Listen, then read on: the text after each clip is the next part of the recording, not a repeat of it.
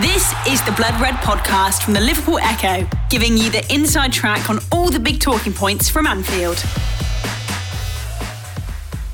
It's the Blood Red podcast, courtesy of the Liverpool Echo. I'm Guy Clark. Welcome along. Take two of the Titanic title tussle that heads to the final day concludes on Sunday. In the red corner, Liverpool have their victory parade planned, but how many cups will King Klopp have to display? Coming up, we're previewing the Premier League season's finale, wondering if Steven Gerrard can help deliver the title, and plenty more besides. To get into all of that, we have our Liverpool correspondent, Paul Gorst, the Echo's chief, Ian Doyle, and the man who always rises to the big occasion, Sean Bradbury. Gents, I trust you're all well. And Gorsty, 1 point in it. To the final weekend, it goes once more. But this weekend, I suppose, the big thing, what does it mean? What does this weekend represent for Liverpool? Because, of course, they're not in the driving seat, but they can still take the title. Yeah, it's a bit of a strange one in that it kind of represents a little bit of a bonus. It'd be quite the bonus having the Premier League title to win, but Liverpool's season isn't going to live or die by what happens on Sunday afternoon. They've already got 2 trophies in the bag. I think they've become only the fifth team to win the league and FA Cup in the same season. So, judging by any metric, that is a success. So Liverpool could write off Sunday and go and lose the Champions League final, and you'd still be looking at it thinking Liverpool have had a really good season. So, in a way, I mean, Klopp kind of said this in his press conference today as well, that the pressure is very much off Liverpool. It's more, the pressure is on City more in terms of they're at home, they're expected to win, they're a point clear. They could toss away a 14-point lead going back from January. They're not in the Champions League, and that is the only trophy that they're going for. So pretty much everything is on City in terms of pressure-wise. So Liverpool can go into a little bit of a, I mean, not relaxed attitude, but certainly a little bit of a notion where they can go and play with a bit of freedom and play the normal game as opposed to being kind of racked by any nerves. And I don't think there's going to be any apprehension in the stands, which is always a big kind of turn-off for this Liverpool team. I think if the fans are right up for it, which they will be, then Liverpool normally respond to that. So I'm expecting it to be a little bit of a carnival atmosphere, if I'm honest, on Sunday, and I think the players will respond to that. It's just a case of whether Aston Villa can do Liverpool a huge, massive favour, down the other end of the M62. It remains to be seen, but I think if you'd have given Liverpool supporters this back in January or even in August, the chance to win the title on the last day, they'd have snatched your hand off. So it's in City's hands, of course, but stranger things have happened on the final day, haven't they? Yeah, Doyley, the statistic trotted out during the win over Southampton at the weekend, in midweek, was that on the final day of a Premier League season, the side who have gone in leading have never not been crowned champions at the end of the day. I suppose the pessimist of the panel will tell us that, as Gorsty said, I suppose it is a bonus, but don't expect too much. No, it's time for a change then, isn't it? Law of averages suggests that it's time for a change around. I mean, I think, what is it? The Arsenal game in 1989 was the last time, yeah. So Liverpool have been on the receiving end of that. So I think it's about time somebody else was on the receiving end. I think that's fair enough. What was that, 33 years ago? I mean, Guy, you weren't even born then. So, so that's how long ago it was. See, Arsenal won something and you weren't there. So unlucky. But yeah, Liverpool, I agree with Ghosty. I just think there's no pressure on them whatsoever. I don't think there's been any pressure on them in the league for quite some time, to be fair. But you can kind of tell that with the performances. You look at the way that they went behind at Villa, went behind at Southampton, and managed to just, went behind against Tottenham as well. All of these games, they've come back and they've got something from it. And that's hardly a team that seems to be struggling with the pressure. If they had no pressure, they'd have just crumbled. And if they felt any pressure, they'd have just crumbled and just fallen away. But they've just thought, well, we're here now. We've got this far. So why don't we just see whether we can finish the job off? It's up to City to, they've known for a long time it was up to City to lose points, basically since they drew at City. Since then, they knew that City would have to lose some points, and they have done. But we didn't really expect Liverpool to win all their games, and they haven't either. So, from that point of view, yeah, there's no real pressure. I think, as Ghosty said, it's a bit of a bonus for them. But it's a bonus that the longer it stays goalless, or City don't get the normal early goal. I mean, am I right in saying this? When Liverpool went for it in 2019, did Brighton score first? Yeah. But then literally City equalised literally straight away and were ahead by half time, weren't they? So that kind of just like deflated the hope then almost straight away. So the difference here is that obviously you got the Gerrard factor, which I'm sure we'll get onto a bit later on. But for Liverpool themselves, all they can do is just go and enjoy. I'm not entirely sure it'll be quite the carnival experience people think it might be. If Liverpool end up not getting the result and City drop points, that would be a bit frustrating. But I do get the point that certainly going into it, for a lot of fans, it'll be the last chance they get to see them this season. Because obviously not many have got a ticket for Paris, and they'll want to give them a good send-off, and they'll want to say to them, look, thanks a lot for what you've done so far this season. And I know there's the parade as well, which we'll get onto that as well. So we'll wait and see how many trophies they'll be carrying around the city, but it'll be at least 2, could be more. Yeah, definitely. And Sean, I suppose, on the point that both, I suppose, Doyley and Gorsty have made there, and Doyley, actually, I think that's been the revelation of this season on the Blood Red podcast, is the optimism that at times we've eked out of Ian Doyle, which is... Do you not find it just me being completely contrary as normal? Yeah, just everybody else is like, oh, it's all over. I'm like, no. But yeah, look, I was right. It's still there. They can still win everything. So anyway. You were really upbeat on another occasion. I can't remember what it was. Be more like me, I think, is what we've learned from this podcast. Yeah. I really don't. Okay. Everybody listening, do not be more like me. Thank you. Be more Ian Doyle.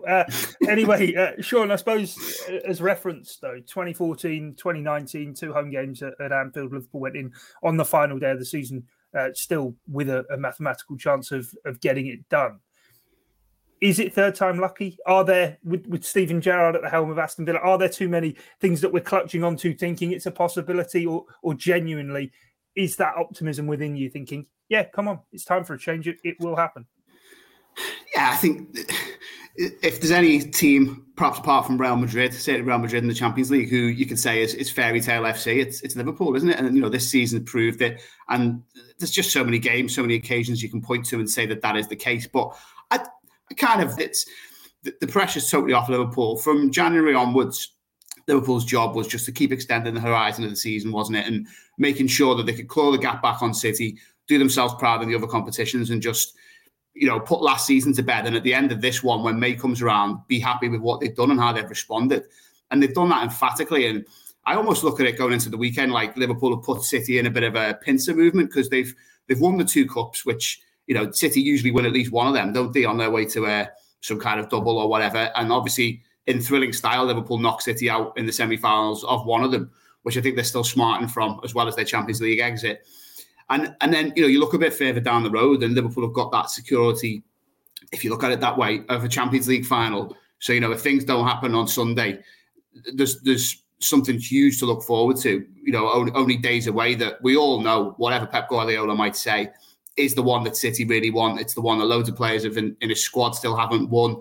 He hasn't put his name to it while he's been City manager, haven't won it, had a great record in it previously. Clearly, the owners want it, as much as Pep says that's not really part of his discussions with them. So, yeah, I kind of think in the build-up to the game and beyond it, the pressure isn't on Liverpool, because the bare minimum, realistically, for City every season is to turn up and win the league, isn't it? I think that's their kind of main aim. And, I can't pretend that Liverpool are paupers or wouldn't have lofty ambitions themselves, but I think you could say Liverpool have already overachieved this season, where City are on par, and that's the key point, and that's why the pressure's off. So, yeah, as you say about Stevie, you never know, do you? And one thing that I'm taking a little bit of heart from is that I thought a few weeks ago Villa were looking pretty ragged, and it felt like the West Ham game was possibly the only one where you thought City could drop points. But then they've come back a little bit, haven't they? I think they've only lost one of the last 6, Villa, and that was to Liverpool. So, is no real slight on them, because that's what a lot of teams have done this season, been defeated by the Reds. So you never know. Yeah, roll on Sunday and let's see what happens. Of course, where would it rank then in terms of Premier League era of kind of the ultimate comebacks to win the title? As you say, at one point in January, 14 points behind. It doesn't feel, and maybe the 2019 experience has kind of maybe changed perception of it, but from my feel, obviously, then it was a case of keeping chase with City, keeping on their tails, taking them to the final day. Eventually, they will falter and Liverpool can take the lead. It's not really felt like that's been the way. Obviously, Liverpool have played ahead of City a number of times during this run-in. But when you do sit back and look at it and you see how imperious this City side have been now over 5 years and more, to catch them after being 14 points behind, surely would have to rank as one of the best comebacks. Yeah, you'd have to say so, wouldn't you? I mean, and Guardiola would kind of caveat that, wouldn't he? I think he said it was a fake lead or something, didn't he, a few weeks ago? Because the 14 points was, I can't remember exactly, but I think City won on a Saturday and Liverpool were playing on the Sunday. So, I think Liverpool won and clawed that back to 11. But certainly since that Chelsea draw at the beginning of the year, 2nd of January, I think it was, me and Dougie were at Stamford Bridge.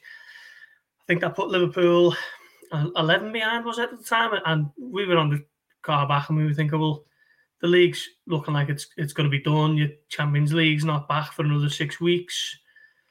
The Carabao Cup, with respect to it, is not the loftiest of ambitions. The FA Cup hadn't even started. So there wasn't too much optimism flying around at the turn of the year. And then slowly but surely, Liverpool have just dug in, carried on winning. And City haven't really... It's strange, really, because it sounds like a massive collapse, but they drew with Southampton, they drew with Palace, they got beat by Spurs, and they drew with West Ham. So they're not massively big kind of alarm bells ringing, are they? If you look at those results alone since the turn of the year, it's just that how relentless Liverpool have been. So it'll be kind of put across to an extent that City will have capitulated if Liverpool are champions, but I think there'll have to be a certain amount of acknowledgement from the wider kind of media, if you like, that this has been a comeback of epic proportions, really, from Liverpool's perspective. But yeah, it's just fascinating knowing that Liverpool go into it in this kind of carefree, relaxed manner, that they've already got the security of the double, the Champions League to come after it, and then whatever happens on Sunday will be. And he kind of got that feeling today from Jurgen Klopp in his press conference. He was kind of saying that the pressure isn't on Liverpool, and he wasn't playing mind games or anything like that. He said, if the pressure's on City, we don't know because we're not in the camp. But as far as we're concerned, we're just playing the same way we have, because we've had to win every game to get us to this point, and we've got to win again. So there's no change, really. And I think that'll be the message in the dressing room on Sunday. The Blood Red Podcast from the Liverpool Echo. Yeah, it's been a season, Doyley, to celebrate the strength that Liverpool have now created and got. For years, we've sat on this podcast and spoken about City, how they've 2 players in every position who cost £40 million, this, that and the other, and that's been a big issue. But we spoke during the Carabao Cup run and after the final of how that was a trophy really to celebrate the depth of the squad. I suppose at Southampton in midweek, equally that was the case. You see the likes of Harvey Elliott coming back into the side, Takumi Minamino coming into the side as well, giving some of the players a much needed rest and able to still keep on the tails of City. Well, it helps when you're coming into a team that's just won the FA Cup and he's second in the league and has got a Champions League final coming in. So if you can't play well in a team like that, then I suspect there's not much down for you, certainly at that level. But yeah, I mean, Liverpool had to make the changes, didn't they? And the overall, yeah, I think, let's not forget that it was only 3 years ago Liverpool won the Champions League, having taken more points that they're going to end up with this season. So they have had a strength in depth. And I know people will point to the FA Cup and League Cup that season and not doing particularly well. But, with those kind of competitions, you need a certain amount of, fortune. Klopp said it, fortune with the draws. Certainly in the FA Cup, Liverpool had some good draws until he got to the quarterfinals. And even then it was tricky. It was still a championship team away from home. And they had to overcome City in a one-off game in a neutral venue, and the same with Chelsea. So you'd have settled for that rather than having to go to City or Chelsea trying to win. And in the League Cup, when they did get a hard game against Arsenal, they had 2 goes at it because it was 2 legs. So I think in that sense, that helped. But then having said that, in the Champions League, I don't think the draws have been particularly easy. Certainly if you look at the calibre of the names, they played Inter Milan and AC Milan, who are going to both be fighting for the Italian league on the final day. They played the Spanish champions in Atletico Madrid, who admittedly this season haven't been particularly great, but still nearly knocked out Man City in the quarterfinals, wasn't it? Was it the quarterfinals? Yeah, quarterfinals. they played Villarreal, who beat Bayern Munich and Juventus. And they won the Europa League last season. Let's not forget that. So in the actual Champions League, the games haven't been particularly easy. Liverpool just made them look easy. And in the league itself, what's interesting for me in the league is that if you look at Liverpool, drew twice with City, drew twice with Chelsea, drew twice with Tottenham. So they haven't actually beaten in the league any of the teams in the top three, but they didn't lose. And I know in 2019, when Liverpool lost the league, ultimately it was the scores between Man City and Liverpool that made the difference. I think if Liverpool don't win it this year, it'll be the fact that they couldn't beat Chelsea, I think, because City beat them home and away, and that's ultimately going to be the difference. But in terms of the strength in depth, you can't play. What they're going to end up playing is 63 in the end. Yeah. You can't end up playing 63 games, playing every game in every single competition, and it being what? May the 20th, it'll be May the 22nd, the final day of the Premier League season, and it could even be something like, in fact, what time is kick-off? Is it 4 o'clock? Is it 4 o'clock? Yeah. So it could you could even be looking at, it could still be 5:30, and it's still not decided. You're taking it to that far into the season. I mean, in my head, it feels like it was only 2 minutes ago me and Ghosty were at Norwich for the opening game of the season and being made up. There was actually other people there watching with us. So, in that sense, I do think it's been an unprecedented season. The word unprecedented, we've been writing a lot in the last couple of years, haven't we? Because it was like, the unprecedented coronavirus restrictions, then the unprecedented there's no fans in, and then now we've got the unprecedented, they're all back, and Liverpool going for the quadruple. So it has been a very strange couple of years in the sense that we've never really seen anything like this before. And no matter what happens, it's an interesting debate, isn't it? How good is this Liverpool team? Because are they one of the best Liverpool teams ever? You wouldn't say the 2001 one was, because they were nowhere near winning the league. They didn't win the Champions League. They won the UEFA Cup. But in comparison to, this Liverpool team, in comparison to some of the best ones, they're going to end up with a points tally that's the only Liverpool team that's ever, better this points tally is themselves when they won it and then when they came close against City. So they're up against themselves in that regard. They could win a Champions League, which they've already won already. They won 3 years ago. We're talking about the main, body of this team, this squad. So what's your answer then? Are you saying is this the best? Well, this is my point. And then they've won, on top of that, they've won the FA Cup and the League Cup. So the argument will be, is it the best team? And we won't know that until May the 28th. But the argument of, is this the best squad that's ever been for Liverpool? I think that's, easily the best squad. Easily the best squad of players that they've ever had. And they've managed to somehow, in the process of halfway through the season, make it even better by signing Luis Diaz and bringing through, you look at Konaté's progress that he's made. And, I know Harvey Elliott's not played much this season because of his injury, but he's another one that's, when he's been called upon, he's done well. I mean, people forget Harvey Elliott came on in the League Cup final and he played for about 40 minutes and scored a penalty. So, and he was in goal that day. It was Keller who was in goal. So it is like, it's like every single player in that squad. Even if you look at Alex Oxlade-Chamberlain, who hasn't been anywhere near the team, couldn't get in the team on Tuesday at Southampton, didn't get off the bench either, I'm pretty sure. He didn't come on, did he? Was he even on the bench? No, didn't come on. But when Salah went off to the African Cup of Nations, he stepped in on that right wing and scored. Was it against Brentford, against Crystal Palace in the two games that when Salah wasn't there, and that helped Liverpool. That was the start of that run where, as Ghosty said earlier, they'd kind of done that reset, hadn't they? Milner spoke about it, didn't he, the other day? He said we had a reset after that draw at Chelsea. And right, we just have to do things differently. And what's been interesting about that is that since then, Liverpool haven't conceded many goals, but they haven't scored loads. They haven't knocked over teams like they were earlier in the season. They weren't winning. Well, they won 5-0 at Watford and Man United in successive weeks, won 4-1 at Everton. But you couldn't really. That's why I was quite glad it didn't go down to goal difference, because people were talking about, they need to get 9 at Southampton. I was thinking 1-0 would do. They're never going to score 9. When was the last time they did anything like that? Leeds, and then Leeds sacked the manager not long after that. We've seen that they're probably going to get relegated now anyway. So, I think I've talked myself into the best squad, and we'll know purely on the basis of what they actually win, the best team. Although having said that, the best team I've ever seen for Liverpool is 1988. And they only won, well, I say only, but they only won the league. They obviously weren't in Europe. They lost an FA Cup final and got knocked out of the League Cup fairly early on. So, Yeah, okay. So we got to the point eventually on that Liverpool maybe this is the greatest. Was there a point? Was there a point? Yeah, I can't even remember. We're not really going to talk too much about the Southampton win off the back of that, but Aston Villa, Steven Gerrard, I mean, you said before, is it third time lucky? The kind of stars aligning. Steven Gerrard, of course, wasn't able to win a Premier League trophy as a player for the Reds, could play a huge part in it. How much confidence do you have then in him to hold up his end of the bargain? Of course, it's just getting City to drop points. You throw into the mix as well. Villa played last night against the Burnley side fighting for their lives, and Villa in that game were giving it all they had until the 90th minute.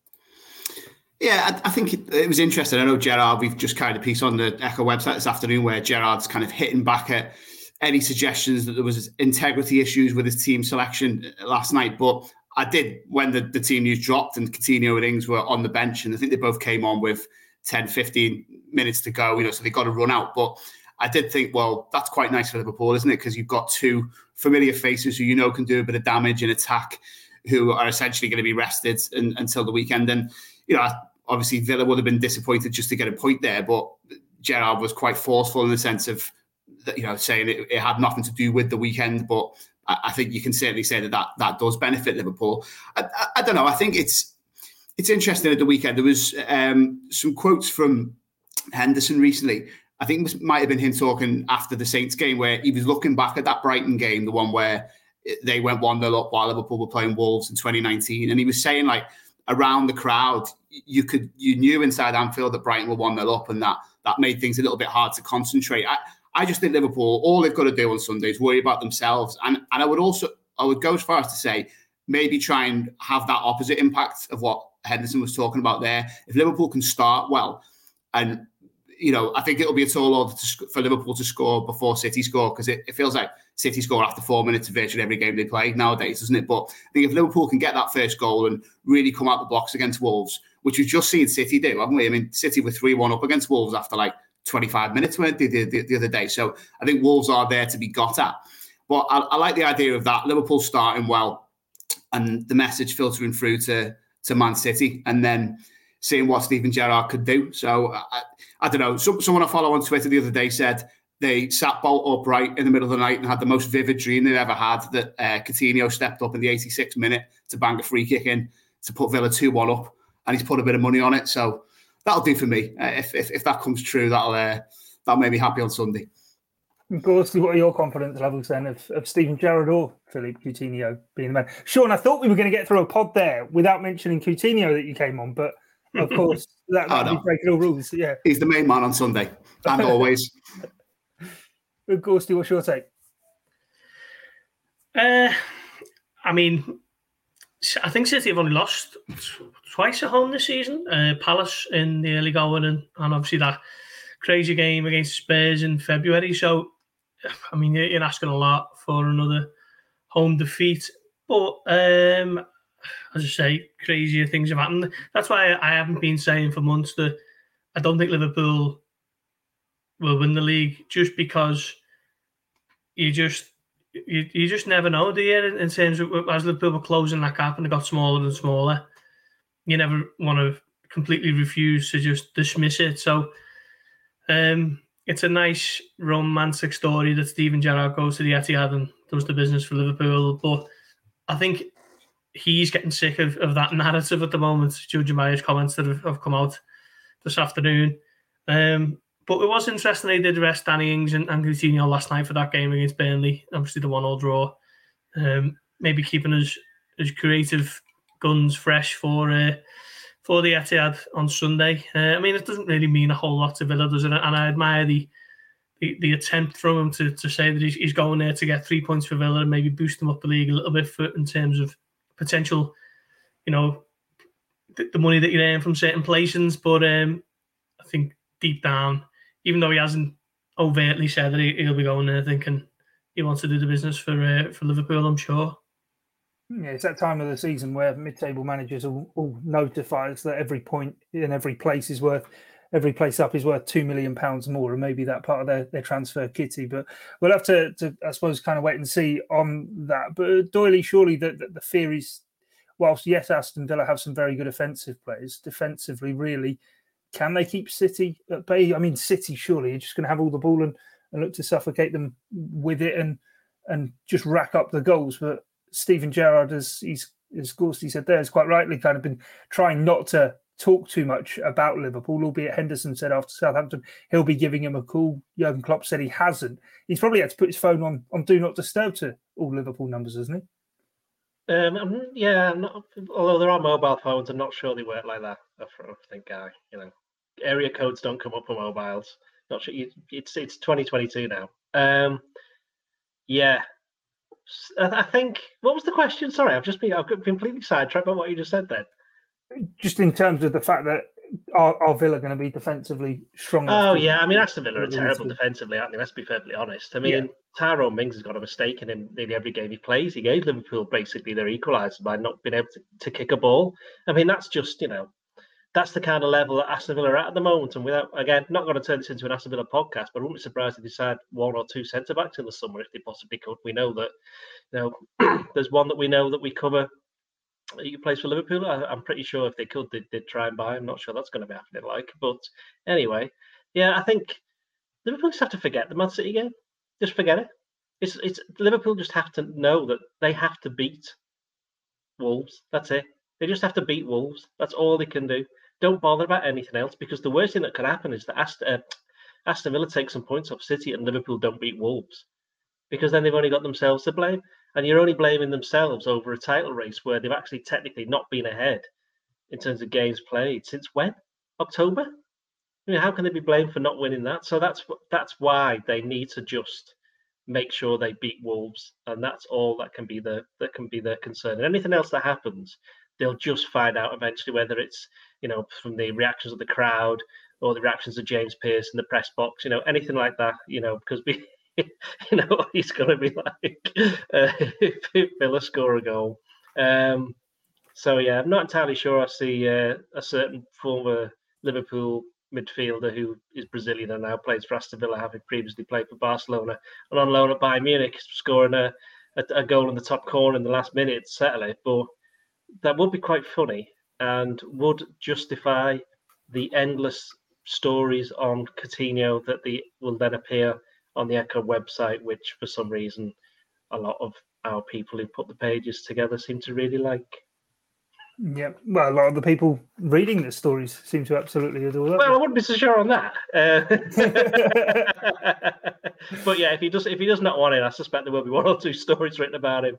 And he'll say, well, that wasn't quite worth 142 million, but etc. Yeah, no, you mentioned James Pearce. So I think he's probably hoping maybe Matt Law isn't going to be in the Anfield press box. Given I saw that as well. Yeah, I didn't. Yeah, that was. I don't think it was in reference to him though. I think it was in reference to one of his Leeds United following associates. Yes, certainly. Anyway, let's move on from that. And well, Sean, I suppose then, if Liverpool can't win the Premier League or are expecting City to hold up their end of the bargain, the Champions League final, is that the priority or is that the consolation? Well, I think from here on in, it is the priority. And, I suppose you could look back at the Saints team selection and say maybe that was built in a little bit, albeit obviously that was minutes in the legs from Wembley was factored in too. I think it'll be very interesting just to see who comes in at the weekend in terms of the guys who were on the sidelines in midweek and were struggling after Wembley, and that'll give you a little bit of a pointer. But to be honest, I almost think it's kind of prioritising from here. Obviously, there's only 2 games left. As Doherty just said, you've just got to aim to win and beat Wolves. That's got to be the mentality going into it. But I think going back to what you guys said before about how much it's been a squad game and how successfully Liverpool have managed to play that game this season, it kind of doesn't really matter at this point. I mean, the last 2 games for me have just summed up how vast the depth is in this squad. It's almost like there's two whole layers to it because, Wembley itself, you obviously saw people coming off, unfortunately, like Salah and people stepping in. Diaz was man of the match. Tsimikas came on and scored the pen. Milner was brilliant, bossed it for an hour. But then, you throw it forward to Saints and it was almost kind of like another rung of players underneath that, wasn't it? And like Minamino comes in, and I think I saw a stat saying Minamino has scored 10 goals from 11 shots on target for Liverpool this season, which is just, absolutely ridiculous. And I think it was quite telling after that game, the way Klopp spoke quite emotionally about the likes of Minamino and Oxlade-Chamberlain, didn't he? Saying it was criminal that Minamino hasn't had more opportunities, and he was kind of similarly expressing those kind of sentiments about Ox as well. So, yeah, I think I almost thought that gave the game away a little bit about the next two games. It feels like Southampton was perhaps the last time we've seen, not necessarily some of those players in a Liverpool shirt, but that could well be the case. But perhaps the last time we've seen like that layer of the squad, if you like, for the rest of the season, unless, injury dictates that they might have to come in, because, the Champions League final is obviously a huge one that the best possible team's going to be put out for.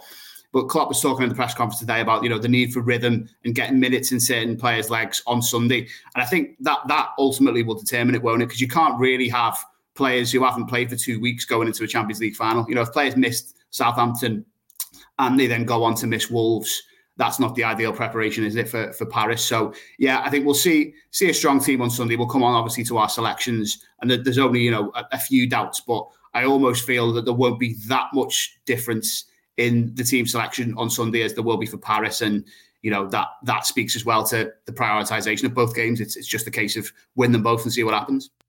The Blood Red Podcast from the Liverpool Echo.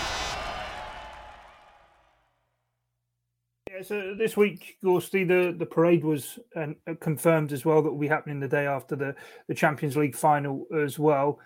How big is it to celebrate this season that Liverpool do get one of these big ones on the bus that they can parade around? I mean, Jurgen Klopp's been quick to say that's not really how we should rate and rank seasons. I mean, it has been a season for the ages for Liverpool, regardless of what trophies are on that bus. But surely it would be kind of the crowning glory for it. And going back to what Doyley said before, it would maybe coronate this team as the greatest Liverpool side should they have the Champions League trophy on that bus.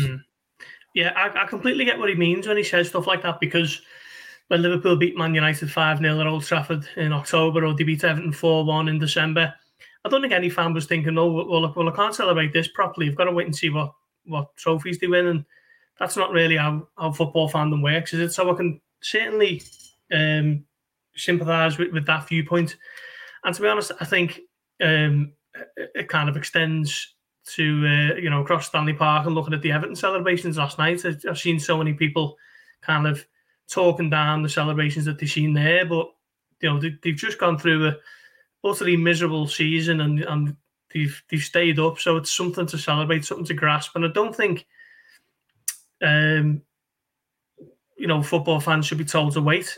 If something happens that's worth celebrating, then celebrate it as much as you see fit. And obviously silverware does define your legacy in terms of the wider how a team or a squad is viewed in the history of football. But while you're in the here and now as fans, I don't think they should have any kind of apprehension in celebrating whatever happens. But it would be great for Liverpool to add a Premier League and or a Champions League to what they've already achieved, just because I think this group of players deserves it, to be honest. It's been an incredible season, and Doyley's just been speaking there about how he thinks it's the best Liverpool squad of all time, and to be in that kind of conversation, I think this group of players just needs a little bit more just to have it in the back pocket. They've now, officially won everything there is to win over the last 3 years, but imagine if they went and won the quadruple.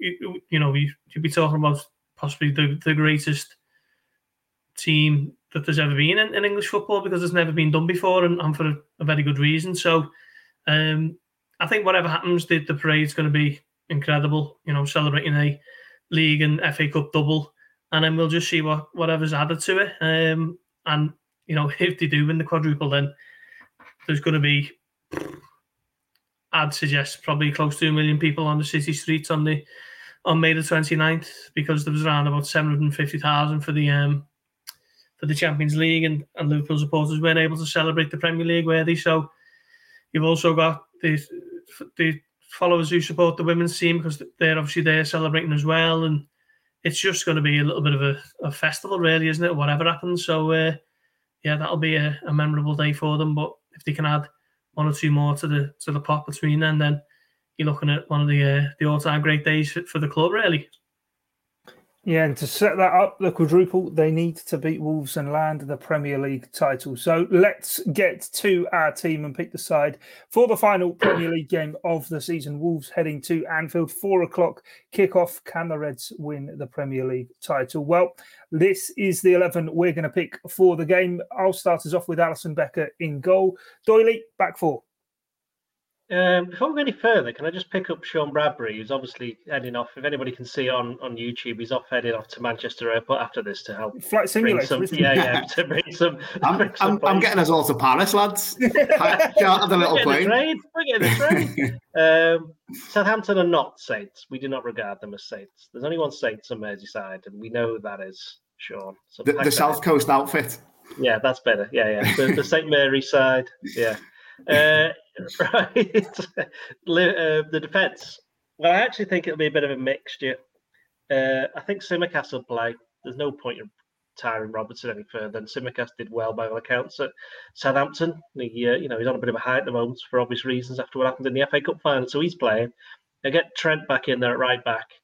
If Van Dijk is fit, I think he has to play purely on the, just for a bit of reassurance for himself more than anything else. And I'd also play Matip as well. So that would be Matip and Van Dijk at centre-back with Tsimikas and Trent. What do you make of that, Gorsty? No, I can see Robertson coming back in. I think it's just a bit of a precaution, wasn't it? Because he's played so much football while he was rested on Tuesday. Yeah, it's tough one, isn't it, with Van Dijk? Because Klopp's been non-committal on him, even today. So I think let's err on the side of caution and say that he's not going to be fit and play Matip and Konate. Okay, Sean, casting vote for yourself. Yeah, I think, as I said before, I think this will be pretty strong. I think, well, both Trent and Robertson were in the squad for St. Worthy or Southampton. Looking back, so I think both of them will start if they can. If Robbo's okay, as the lads have just said, just on the basis of, I'd be very surprised if anyone wants to, or even Klopp wants people to go 2 weeks without any kind of level of football, and obviously hasn't got many subs to play with. So I'd go with those two. I'd go with Konate because I would probably play Matip in the Champions League final alongside Van Dijk, again with the caveat, as the lads have said, if he's ready to go. Don't forget, Robertson didn't play against Aston Villa, did he? So he's missed 2 of the last 3 games. In the game in between, he went off with cramp. So I just don't think he's going to risk him. Okay, let's wait and see how it does play out. Sean, stay with you for the midfield. This is tricky, isn't it? Because again, the Fabinho situation is tough to judge. I think this will be a bit of a mix, and again, my starting point is Champions League final team, and I think that'll be Fabinho, Keita, Thiago. So for this one, I'd have Henderson in the holding role. Don't think you need to start Fabinho here. Hopefully, if he's in a position to have half an hour, which Klopp did kind of suggest in the presser, some of the guys on the sidelines, he'd be looking to do that. So yeah, Henderson holding. I'd start Thiago again. There is an argument to kind of keep him wrapped up in cotton wool, isn't it, until Paris. But again, I think he'd just want an hour here at least. And I'd probably go with Elliott as my third one, and then just keep Keita until you unleash him against Madrid. So yeah, Henderson, Elliott, Thiago for me. Okay, what do you make of that, Gorsty? Yeah, I can see the thought process for that. But I can also see Jones starting possibly ahead of Elliott. It's good to see him back in the team on Tuesday, 60-odd minutes. But I just think Jones has played a fair bit more, hasn't he? So I think we might be seeing Jones next to Henderson and Thiago. Okay, Doyley, what do you reckon? I think it'll be Henderson. Fabinho won't play. I play Thiago and I play Keita. Simply because he probably, again, he didn't play. Did he come for about 5 minutes on Southampton? Not sure. Did he come on? I think he did, didn't he? Anyone? Did he come on against Southampton, Ghosty? Keita? Oh, God. Is that many games? No, I don't think he did, actually, no. Oh, well, never mind. He's going to play anyway, so it's irrelevant. I'm picking him. Yeah, he did. He came on for 7 minutes. There you go. Yeah, so he's due a start. Right. Okay. Forward line then, Gorsty, you can lead us on this. I think Firmino down the middle. I think Diaz might come back.